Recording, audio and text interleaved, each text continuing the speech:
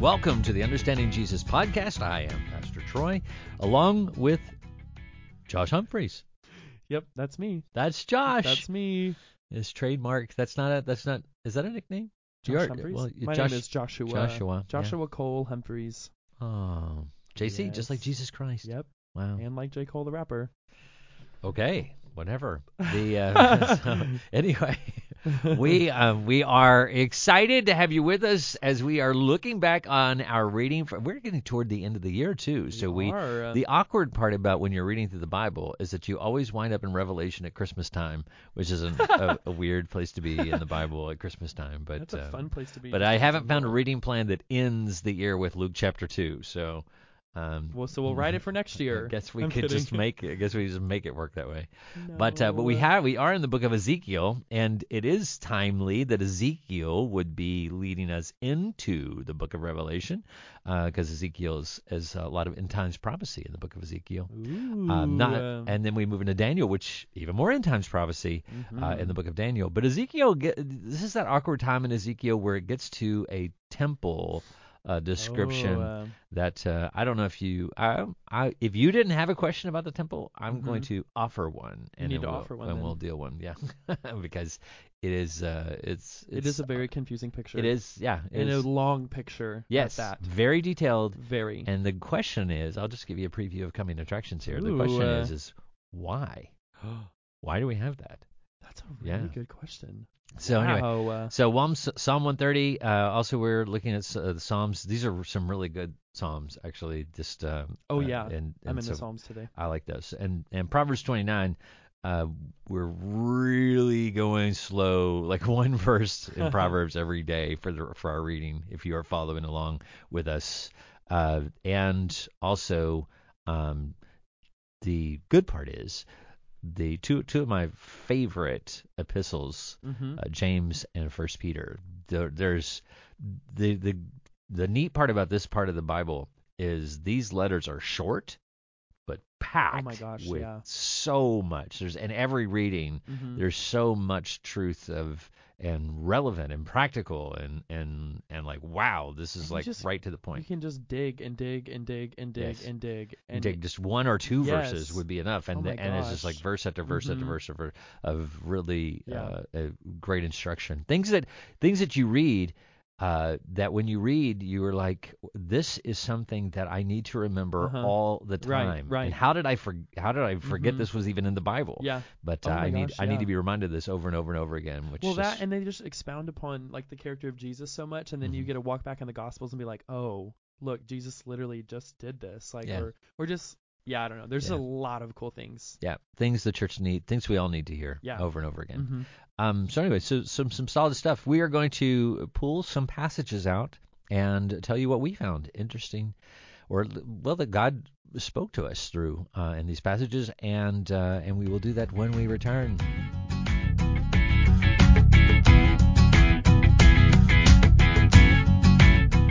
Welcome back to the Understanding Jesus podcast. We are now taking a look at what we have read in our previous week of Bible reading, and I'm going to start us off with a passage from Ezekiel chapter 36. It says there's a lot that's going on here, but it's talking about the restoration of God's people. Is one of actually chapter 36, chapter 37. There's so much really in all of that I could share, because it goes into the valley of dry bones and how and just an incredible picture of resurrection built into this, which is awesome. But within that, he says in verse 28, he says, "You will live in the land that I gave your fathers. You will be my people, and I will be your God. I will save you from all your uncleanness. I will summon the grain and make it plentiful. I will not bring famine on you. I will also make the fruit of the trees and the produce of the field plentiful, so that you will no longer experience reproach from among the nations on account of famine. You will remember your evil ways and your deeds that were not good, and you will loathe yourselves for your iniquities and detestable practices. It is not for your sake that I will act. This is the declaration of the Lord God. Let this be known to you. Be ashamed and humiliated because of your ways, house of Israel." This is what the Lord God says, on the day I cleanse you from all your iniquities, I will cause the cities to be inhabited, and the ruins will be rebuilt. This is the thing I love about the book of Ezekiel, is that just when you are like, is he saying anything relevant to me? Because it's like, well, Yeah. because he has so many like this, I have this against Tyre, and so he goes on about everything bad that's going to happen to Tyre, and Right. and you're like wow, Tyre is gone, so Right. it came true, but it's like this, it gets tedious to me when you I did say that about reading the Bible, but sometimes it's hard to read about when God is pronouncing judgment on people and then talking about everything He's going to do to these people. And so you're like, yeah, I get it. You did it. Right. But then within Ezekiel, Mm-hmm. it's this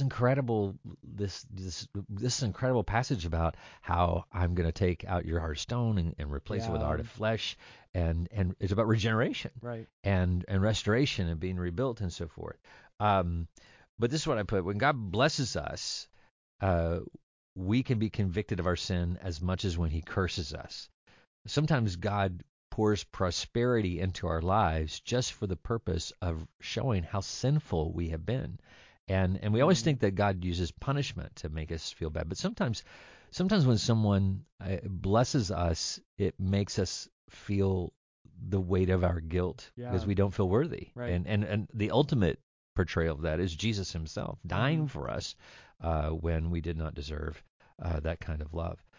Sometimes it is the loving presence of the Holy Spirit working in our lives and bearing fruit that shows us how dreadful our lives have been before and causes us to hate who we have been apart from Christ.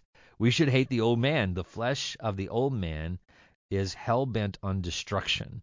We should passionately seek to distance ourselves from the old man and desire the old man to die. The new heart Christ has given me is where my hope lies. I hate the battle for heart and mind that takes place in me and body. It is that it's horrible. That daily struggle of that the enemy is going to come, and hunger is such a, fasting is such a incredible spiritual discipline because it gets to the crux of how weak we are.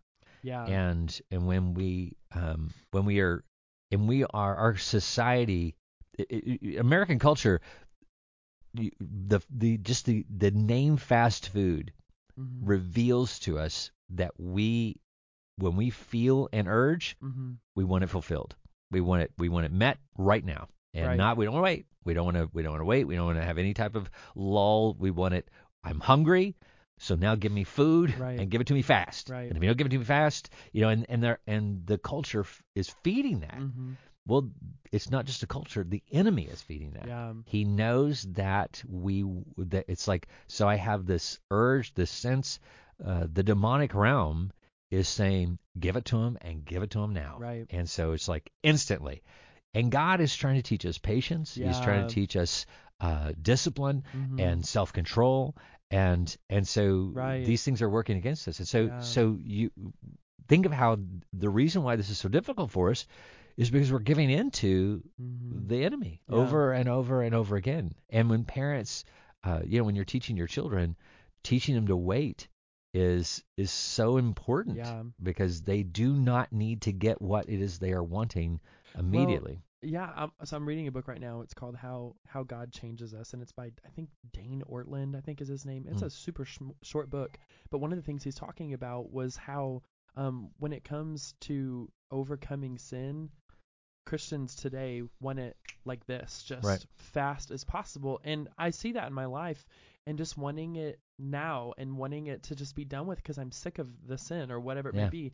And he was like, no, give yourself grace and give yourself time. He was like, because that's necessary, but also you have to feel the weight of it. Like, understand that this sin is not good. Don't just push it off. Like, sit in that, and in that brokenness, that's where God, he wants you to be there so he can come in and build you up there. He wants you to see the need for his strength, and that you are not strong enough on your own, and you have to again. And we want the shortcut. You're right. Yeah, and we don't want to see ourselves as broken. I had a realization. I think it was in August, and I was like, wow, like I tell myself I'm broken, but I like don't believe that. And I had this moment of like, oh, but it's okay to know that like I legitimately am like a broken human being, and like that's okay for me to say, because like that's what Jesus is for, and it's like I am made new, but that my flesh, my body is just, we're sinful people, and it's like I don't know, it was encouraging. Have you seen The Matrix?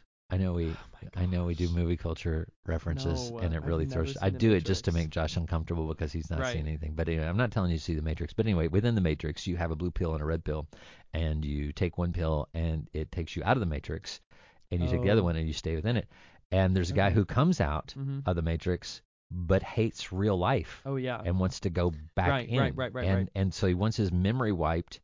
And it reminded me of a story when I was of a young man who was at a conference years and years ago, a youth conference, and he was saying, "I just want God to take all desire away from me. I just to zap me and take all desire away." And I was like, the fact that you have desire is because you're made in the image of God. It's just that you've perverted those desires. You have and so now you have the struggle with it. But to lose it is to make you not like God. Yeah. And you're a robot. It's like we want freedom and we want to have a free thinking and so forth. But the cost of being that is that then you have the ability to choose not to follow God. Well, and that's why Romans 7 is so like sad. Like when Paul is writing, he's like, I'm doing the things that I don't want to do, but I can't stop. Like it's like I hate that for all of us, because we're all in that, like, we're all stuck. I'm doing the things I don't want to be doing, and I'm not doing the things that I do want to be doing, and it is just like a horrible like that's that spiritual warfare. But and we're not saying that like be miserable and like, but like it's just like that is one of those things about the Christian life. You just don't even. It's just a daily fight with everything. It's supposed to draw us to the realization that I need the Holy Spirit. I need God to save me from this. Who will save me from this wretched man that I am? Right. And that's where Jesus steps in. We don't invite Jesus in if we can do it ourselves. Right. It's like I don't need your help. It's like, but it is like having to ask your dad for help though, when you don't want to ask your dad. You want to prove to him how good you are, or what you can do, and accomplish this on your own. We have this independence within us. Yeah. And yet we are designed to fail. Well, and that was one thing when I was journaling. I journal as I read through books, and one of the things I realized was I've been asking God to be on my team, and then because I use Romans 8 as like, if He's for me, then who can be against me? It's like, oh, but wait a minute. I need to be on His team instead of Him just like coming into mine and that like was in fixing. the sermon Sunday, Was it? Oh, yes. That's really awkward. I didn't remember that. But like that's the thing. It's like I have that flipped in my head. Yeah. I said you referenced it earlier, so I know you heard it. So I said He's not a part of our story. Oh, that's right. We are a part of His story. Yeah. Yes, and I had that flipped in my head, and like even using like Philippians 4:13, like with Him all things are possible. It's like, well, yeah, they're all possible for me, and it's like. No. Because I was reading through Samuel as well, and it's like, no, Saul, when he was empowered by the Holy Spirit and the Lord did stuff through him, and it was like Saul wasn't anything important, and so I had this really elevated view of myself, like, well, I'm doing great things for the Lord, like, blah, blah, blah. But it's like, no. I am asking Him to be on my team, and I'm not submitting to His team. It's just like, I had a moment. This is a weird realization moment. It's been several years ago, but I was taking the GRE, and I was teaching school at the time, and I had to take the GRE in order to get into graduate school. And I remember I had planned. I was very busy working multiple jobs and so forth, and had planned to study for it and prepare for it. And by the time it came around, it was like I just can't do it. And so I sat there looking at this test and not knowing any of the answers, not knowing any of it. I just prayed. I said, God, I just need your help. I said, if you want me to do this work, and to have this be able to teach, I need your help in passing this test. I said, please, just supernaturally. I said, you know that I just didn't have time to study. And so I just started going through and, glancing at questions, but I'm more looking at designs on the, this many C's, and I went more B's, kind of thing when you do it, and so forth. So anyway, I took it, and then they called me afterward, and I said, did I pass or fail? I had a friend that worked in that department. He goes, yeah, you passed. He said, you made the highest score in the history of the department. And I was like, well, I would have bawled my eyes out. I'm all that and much more. But I could take no credit for it, because you're sitting there thinking, I had thought, and then this moment right after that happened, I thought, what if that happens all the time? What if I'm really not smart and it's always God doing this? And then this clicked. It was like, yes, yes, and now you're understanding. It has never been you. You've always thought you were this person, but the reality is it's always been me.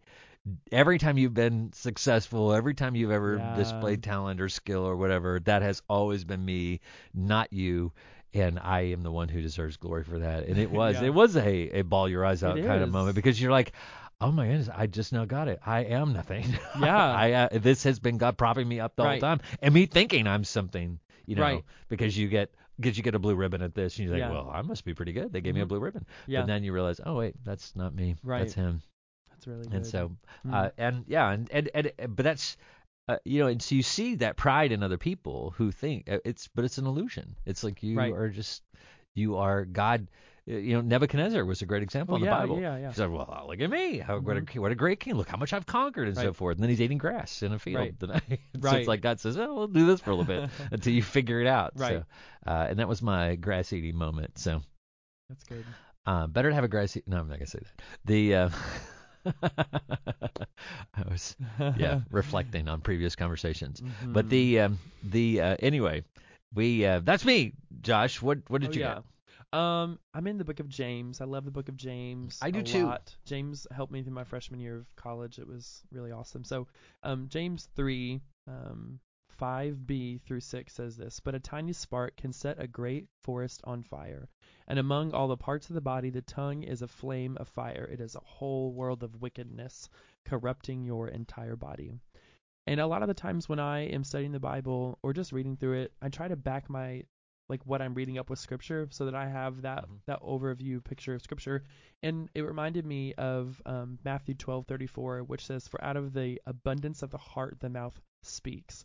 And this is really, in my opinion, very important to understand what James is talking about here. And so there's two things I want to hit on here. Number one, the perfection of God, and then number two, the abundance of our hearts as humans. So number one, the perfection of God and the gentleness of Jesus. That God's tongue is perfect. Why? Because his heart is. The human heart naturally is filled with wickedness and evil, but God is holy. He's set apart. He's unlike anything else. And he's perfect. And so God cannot speak wickedness because his heart is perfect. His heart is not wicked at all. I always say it because it's rung with me. There's no skeletons in his closet. It's an eternal goodness of him. And so he's just as perfect. He cannot sin against me. He cannot sin against anything. And his tongue does not corrupt anything. So that's, again, why we can trust the word of him. And when we see Jesus even interacting with people, we can see just his gentleness and his perfection of his heart and the words that they speak. So the number two, what is the abundance of your heart? I think the thing that James is hitting on here is he doesn't say this, but it's important to understand the Matthew 12 verse, out of the abundance of our heart, our mouth speaks. And so my question is, what is the abundance of my heart in? What's the abundance of your heart in? Is it in unbelief? Is it in jealousy? Is it in gossip, hate, or pride? Because James tells us that our tongue can set a great forest fire, and our words are powerful. They contain wickedness, and that wickedness can cause so much in our life, but in the lives of others. It can cause dismay and unbelief and doubt and fear and anger and jealousy and so much more. But Now the flip side of that, is your heart filled with Jesus? Is it filled with love and gentleness and mercy and grace and righteousness and faith? And it's here that we begin to see that Jesus' character changes us and the lives around us. And as he changes our hearts through sanctification and his word, which is perfect because his heart is perfect, so then the way that we speak, our tongues change. And then the way we speak changes, and the way we love people changes because our heart has been changed. And so the thing I asked myself this week was, am I getting to know Jesus? Am I reading the word of God? And that's just my encouragement too, is get to know the God of the Bible, study Jesus' character, talk to him and fill your heart with him, and let him fill your heart, and make room, move those things out of the way, move those pride, dive into your heart and see what's in there, what's in the way. What am I not allowing Jesus to fill? Because a lot of times we just cram him into an empty space it's filled over here between boxes of whatever. But throw that out, throw the wickedness out, and let him fill you.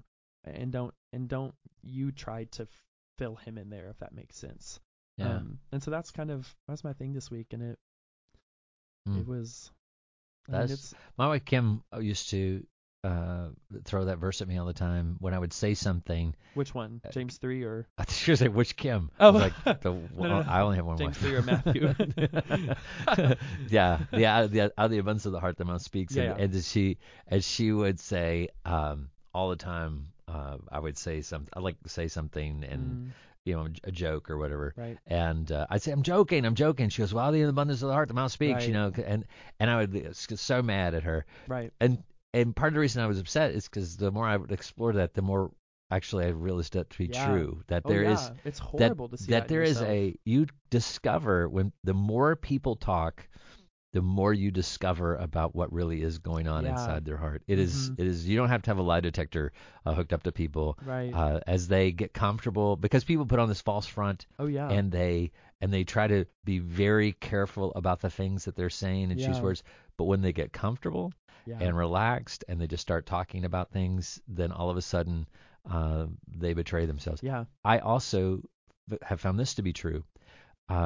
You can't, that God doesn't, I don't want to say God doesn't protect you, but he allows you to do that. He allows you to say things when your heart is in the wrong place, and it reveals things that it sets a forest fire, and and you're like, oh, my words did that. Yeah. And that's what James 5, specifically this area, is talking about, is how dangerous our mouths are. Yeah. And it's like, because they are, like that dumb phrase, the sticks and stones may break my bones, but words will never, that's a lie. Like that. Yeah.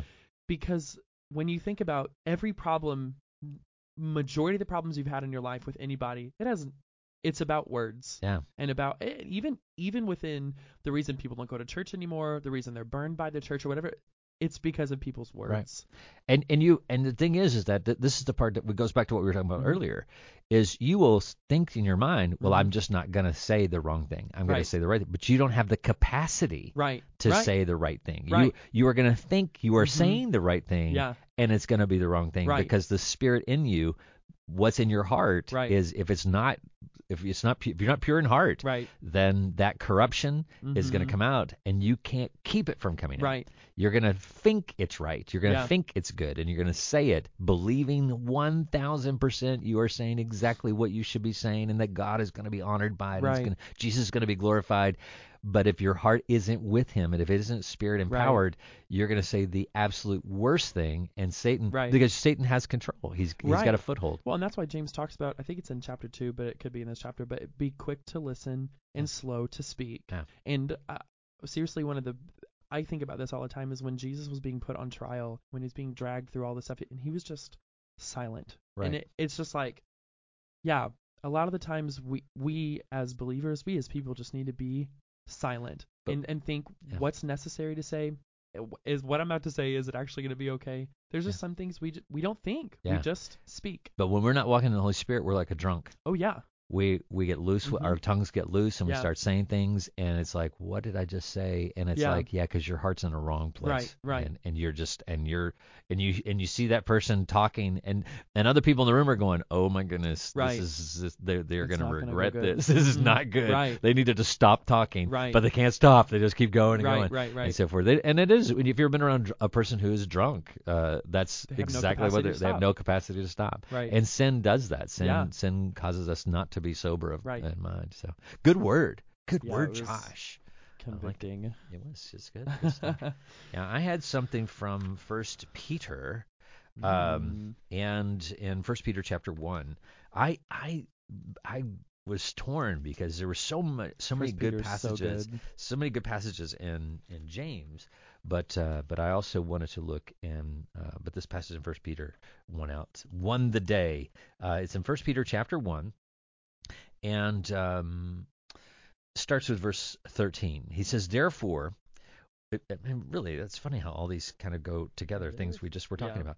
Therefore, with your minds ready for action, be sober-minded, and set your hope completely on the grace to be brought to you at the revelation of Jesus Christ. As obedient children, do not be conformed to the desires of your former ignorance, but as the one who called you is holy, you also are to be holy in all your conduct. For it is written, be holy because I am holy. If you appeal to the Father who judges impartially according to each one's work, you are to conduct yourselves in reverence during your time living as strangers.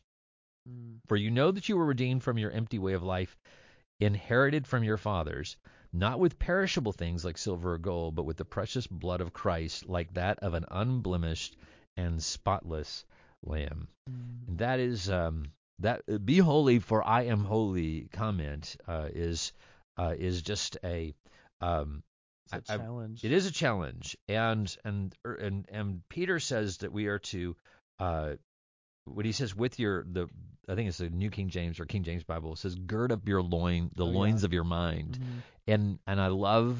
I understand when they do this, they change the wording because nobody knows what that means.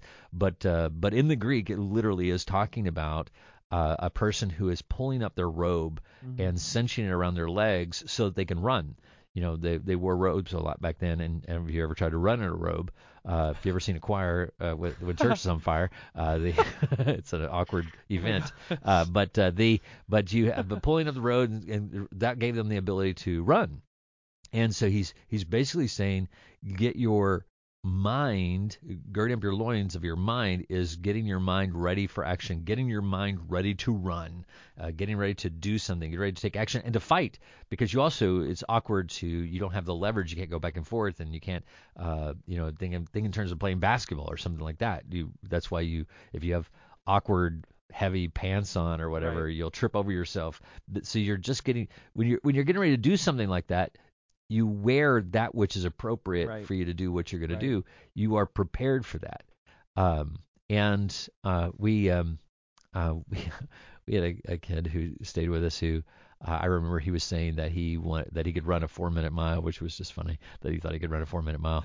But it was like, can you prove it? And he's like, yeah. And he goes on a cowboy hat, jeans, and cowboy boots. And he's going to run a 4-minute mile. It's like, oh, dude, I already know that you're not going to pull this off. But he wasn't ready. And the point is that what Peter is saying is we have to get our minds prepared to run this race of faith. We wake up every day, and we are just not prepared for spiritual battle. And you see, and I hate it when I myself do this, because I do this all the time. I go out just thinking that the day is just that I'm just going out into a day to do things, and I forget that I have an enemy. Right. It's like forgetting that you have a sniper outside your house. Yeah. And just waiting for you, and you just walk out casually, willy-nilly. It's like, oh, it's a beautiful day, let's go out. You don't do that in warfare.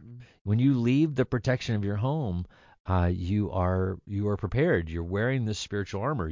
You've got everything in place that it's the opposite of mental laziness, and so often we are not. We're just so tired and lethargic and so forth. And part of the reason is, I get myself in this place where I look at my life and I think, why do I feel bad? Why do I feel depressed? Or why do I have this anxiety? Or why do I think that, and you hear yourself saying things that don't seem characteristic of you.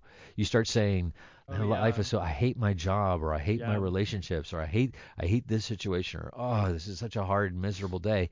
And if you'll stop for a second and say, why am I thinking that?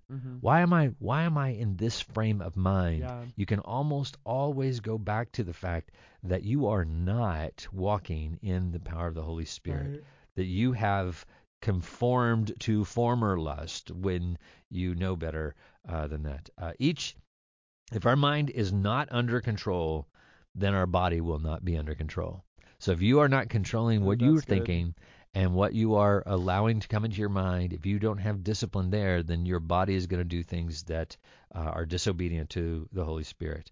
And every individual must come under the mind of Christ and then work together with the rest of the body of Christ. One of the reasons why we fight with each other within the church is because our minds are not subjected to them. I mean, think of how this works. Think of how the way it's supposed to work is that I am submitting to the Holy Spirit and therefore being obedient to the Holy Spirit in my daily life. If I'm disobedient, then I quench that Holy Spirit. So if I'm not being submissive to the Holy Spirit, then you come along and you aren't being obedient to the right. If you were obedient to the Holy Spirit, I'm not going to recognize the Holy Spirit because I'm not in the Holy Spirit. But if you're not obedient to the Holy Spirit, then now the two of us each are now subjected. Satan can put whatever thoughts he wants into our minds, and I think I'm right, and you think you're right, and so forth. And the reality is when we think, why are we fighting? Right. Well, it's because neither of us is where we're supposed to be.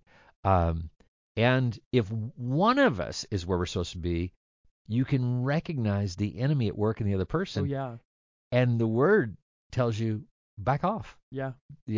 Proverbs tells us, I think it was last week's Proverbs, but it was a proverb. We read this in the reading. It said, if a wise man gets into a quarrel with a foolish man, whether he laughs or he is angry, there's no peace. Right. Because you can't win that argument because he's not where he's supposed to be. You can't reason with a person who's not being empowered and walking with the Holy Spirit of God. So if you're getting entangled in that, then you are not where you need to be. Right.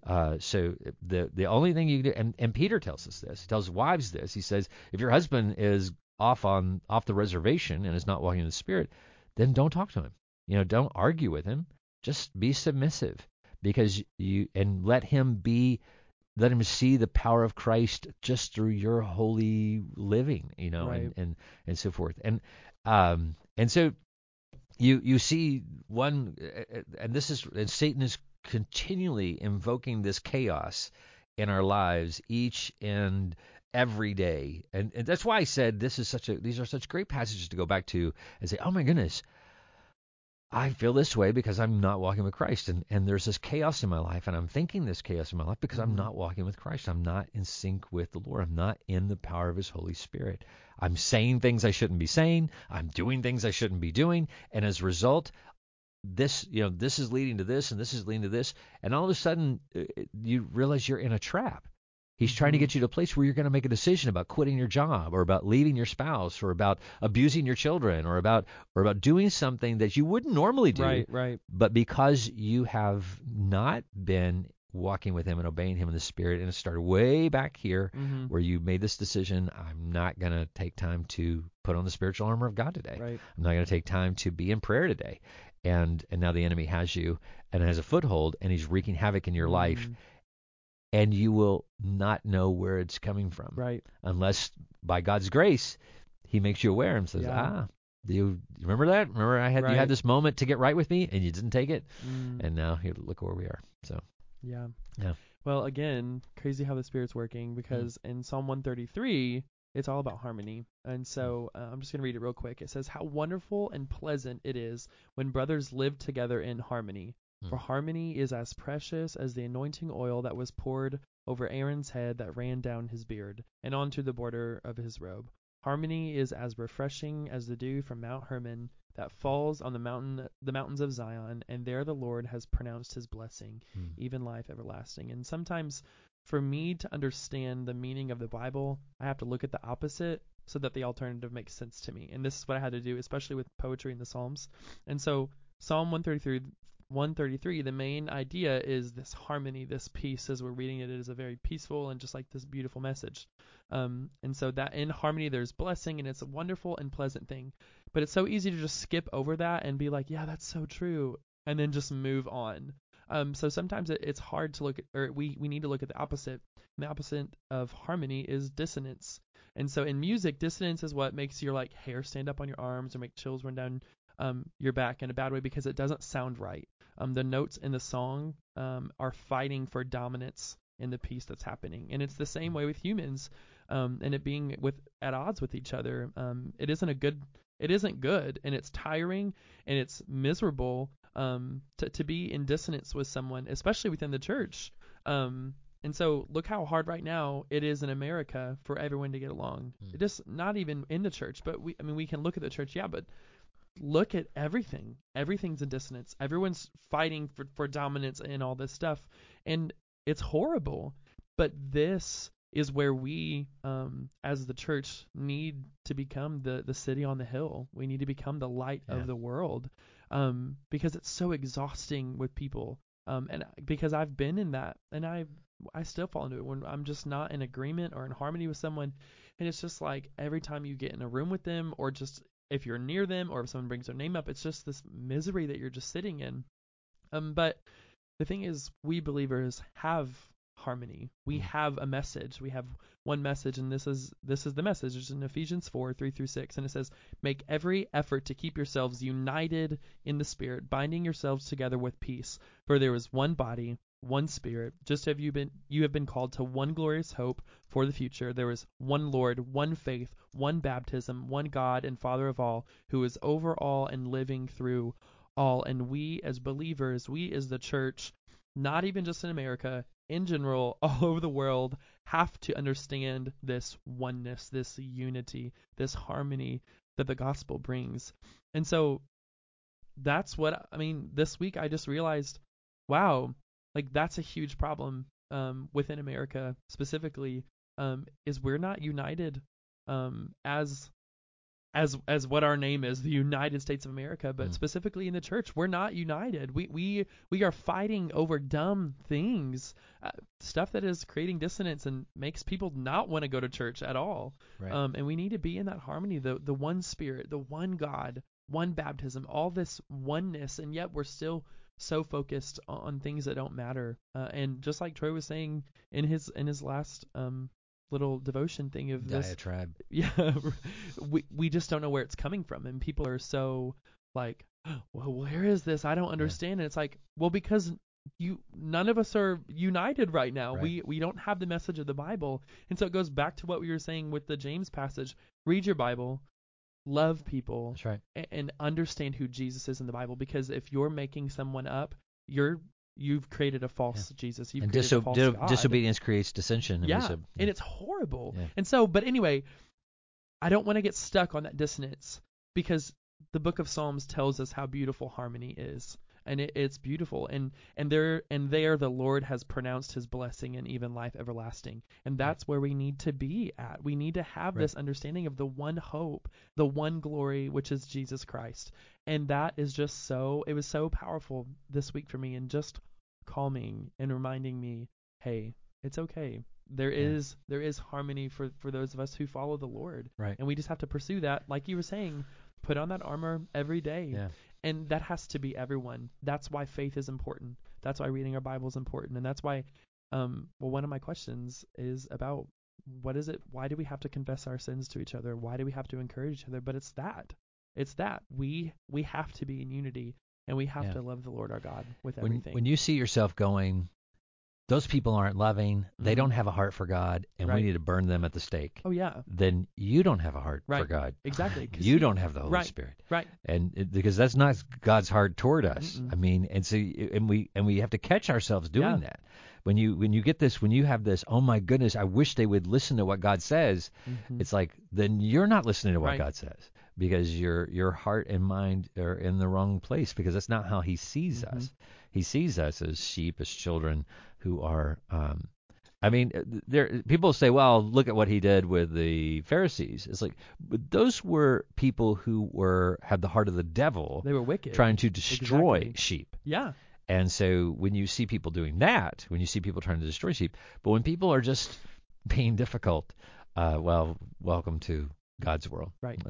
Right. He sees us all as being difficult. And when we have His Spirit, part of us has to ask, is part of the reason that they're being difficult because I am not being the loving person that I need to be.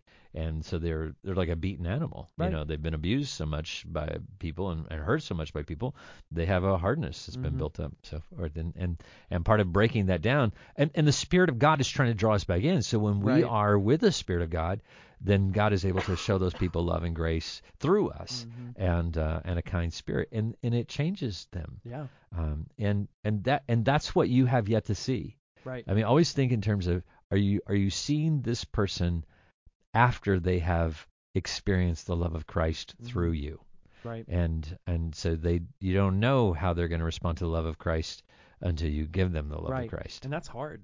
Yeah, it's really hard. It's really hard because we're all in the same boat. Some of us need the love of Christ ourselves. But that's, again, why Ephesians 4 is important. It's the same Spirit living inside all of us. So if they don't respond in a way that is like Christ, well, then they're either not with the Spirit or they're not in line with Him. So they're either not a Christian or they just need prayer and they need help and they need encouragement. And you don't fix it. Find out what your job is. You don't fix it by taking Jesus away from them. No. Oh my gosh. You have to give them more of Christ. And the fact that people do that, that's hard. And then we take it into our own hands, and then our tongues burn like wildfire in their lives and everyone's lives around us. Yes. Yeah. I remember watching an Experiencing God video, or whatever, back when it was on VHS tapes and so forth, going way back. But Henry Blackaby was dealing with some questions. Experiencing God's Bible study has been around for a long time, called Knowing and Experiencing the Will of God, Knowing and Doing the Will of God. And anyway, one of the pastors was like, what do we do if we know God's will, but we've got a group of people in the church who are hindering us from doing God's will? Right. You know, do we just simply get rid of them or try to work around them or try to, whatever? And Henry Blackaby wept, and he said, you were talking about children, the sheep of the Lord. He said, we are not trying to, it is not the will of God to do something by getting rid of them. Right. It's being able to pastor them, to bring them alongside, to bring them into the will of God. Right. It's like we're help them understand. Yeah, because God's will is for us to do it together. Well, and that's what Ephesians 4 is about. There's a reason we have teachers and shepherds and evangelists is to help them grow into unity, into maturity. It's like, and that's important. Yes, would it be easier just to kill some of the sheep and move on? But that is not the way God does it. Obviously, it would have been God just to kill us and move on. Right. Well, and that's the importance of Philippians 2. Yeah. Grow in unity. And the reason that you're not is because you don't have the mind of Christ, and this is the mind of Christ. He came to serve and not to be served. Yeah. And that's really important. Well, good word, Josh. And wow, we've had a lot of sharing time. We had all this stuff stored up inside of us. But when we come back, we're going to look at some questions that have come up as we have been reading God's Word. So please come back.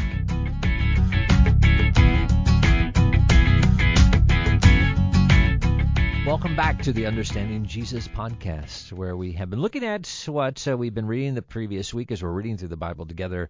And as we read, questions arise. And there is a first question we're going to tackle. Josh and I both had this question. It was about Ezekiel's temple. Yeah. What is it? Why is it so detailed? And why is it important that we understand what the temple is? Yeah, this is a big question, and one that we don't have an answer to, but there are some theories. And to give you some background, Ezekiel describes in his writing, God takes him on this vision, and an angel shows him the dimensions and all these very detailed descriptions of the temple, and then how they are supposed to practice worship and so forth. Here's the complication. That temple that is described has never been constructed. And so some would say, while it is about a future temple that is going to be constructed on the Temple Mount, the problem is that it also describes performing sacrifices upon that temple, and we don't have a sacrificial system within the church. So that creates a quandary, especially for Christians, because we do not believe there will be a temple. So here are some of the thought processes. One is that it is the temple that Zerubbabel was supposed to build, but didn't, as an act of disobedience and of lack of faithfulness. That is, so it was like God was saying, "Here is what I want you to do," and gave this message to Ezekiel so that he has a means by which to judge his people because they were not faithful in doing that which God had prescribed for them to do. So that is a theory. It is actually a pretty popular theory. The second one is that it is a physical description of a spiritual temple, meaning that it is a physical description of the fact that the church is going to become the temple. That like when we say our bodies are the temple of the Holy Spirit, that you're talking about when we exist as the church and then ultimately worship Christ forever. That he's using specific references to show that God has this plan. The problem with that is that they are so detailed and that it looks that there's this incredible physical description. Another possibility, as we brought up, is that in the millennial, when Jesus comes back and conquers and so forth, that in the end times there will literally be another temple built. To me, that's I know a lot of people ascribe to that, so I'm not trying to discount that. It's just extremely problematic for me because it brings in a whole course of history that doesn't really make sense because why would God be giving Ezekiel? I think it would be wrong for that to happen. And why would God give Ezekiel a message about a temple that shouldn't be built? Because here's how it would have to transpire. It would have to be that Jewish people built a temple and began performing these sacrifices based on a system that is you'd be going backwards.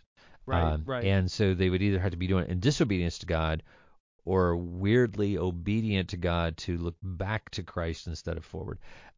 So lots of theologically difficult things. And so that's why we look at it and go, right. I don't really know why. Right. But we do, because some people are like, well, this prophecy has to be fulfilled in order for Ezekiel to be a true prophet. But it could be that God was giving him, like I said, what he wanted Zerubbabel to do, because he has done that before. Right. He said, if you do this, then I will be able to bless you and give you prosperity and so forth. But he didn't, and so there was not. So it does continue to remain a mystery. It is one of those things that we will have to ask Jesus when we see him. Yeah. So, yeah. Well, this comes from James 5 again, and I kind of mentioned it a second ago when I was talking about my little devotional point, but James 5:16 talks about how we need to confess our sins to one another.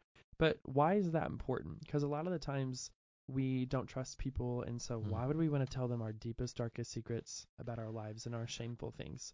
Right. Yeah. So why is it important? Let me look at the passage just to read it specifically. 5:16. 5:16. Okay. It is. It says, therefore. Well, he says the prayer of faith will save the sick person, and the Lord will raise him up. If he has committed sins, he will be forgiven. Therefore, confess your sins to one another and pray for one another, so that you may be healed. It's given within the context of a person who is sick. And so the way I draw this out is that he's saying that should you be suffering illness or whatever, it could be that what you are going through is related to something you're doing wrong, bad behavior. I'm just trying to, I don't want to oversimplify it. Think of it like you have a drug addiction, and so you're really sick as a result of the drug addiction. For me to go to you and say, man, I'm really, really feeling bad, really feeling, whatever, and there's really that's one of the components of Alcoholics Anonymous, Narcotics Anonymous, is that I have to admit that I have this issue. Right. I have to come clean and say, I am an addict. I have this problem. That's a step on the road to healing. And that's what James is saying here, is imperative that we confess, yes, I am the reason why I'm not who I need to be, the reason why my life is falling apart, is because I have this sin issue in my life. And so he's saying, by coming clean with that, now you're on a road to healing. And I mean, that's literally what he's talking about. He's not saying that there should be a practice within the church where we all open book, just share everything that's going on in our lives and so forth with everybody, every thought that I have. I do think that it also lends itself to being submissive to one another, to being accountable to one another, having those trust relationships where you are accountable to one another and helping. I think part of the path to healing from any form of sin is having other people who you can go to and share within the body of Christ about what is going on and seek their help in overcoming. It's not only is it biblical, it just makes practical sense that if I'm struggling with alcohol, that I find other people who have struggled with alcohol or at least know what the word says about alcohol. I think this is part of the reason why I believe so strongly in biblical counseling. It's going to one another and saying, there needs to be within the church our ability to go to people and say, I'm really having trouble with this. I'm really struggling with this area of sin, and having them speak the word of God into my life to bring me to the path of recovery. That's good. Yeah. So this last question is not really related to anything we read this week, but you mentioned it in your sermon. We were going through, for those of you who haven't heard it, we were going through the genealogy in Matthew right at the beginning, and when Troy was talking about it, he was speaking of there were pagan people. Well, they used to be pagan, but now they're, in the genealogy of Jesus Christ. But it made me ask the question of, well, what was a pagan in the Bible, and is it still what we would consider to be paganism today? Which in my mind is we worship the earth and that kind of stuff. So, is there a difference? Is there a biblical definition of pagan? What is pagan? Well, pagan is not really a Bible word. It's a Roman word. So it's a Latin word, paganus, that refers to villager or people from rustic people, farmers, and so forth. And the idea behind it is that you had when you had people, when Christianity became the government, when Constantine was converted and it became the religion of the empire, there were people who still ascribed to the old ways. And so these were people usually outlying villages and so forth, still using witchcraft and so forth, and the Druids and so forth, and the things about Halloween and those things that we talk about. All those things have their little, the old wives' tales kind of things. Those were considered pagan, or if you think about like people out in these outliers, things that they practiced. So that was paganism. Took on the meaning of people who do not follow traditional Christianity, Islam, or Judaism.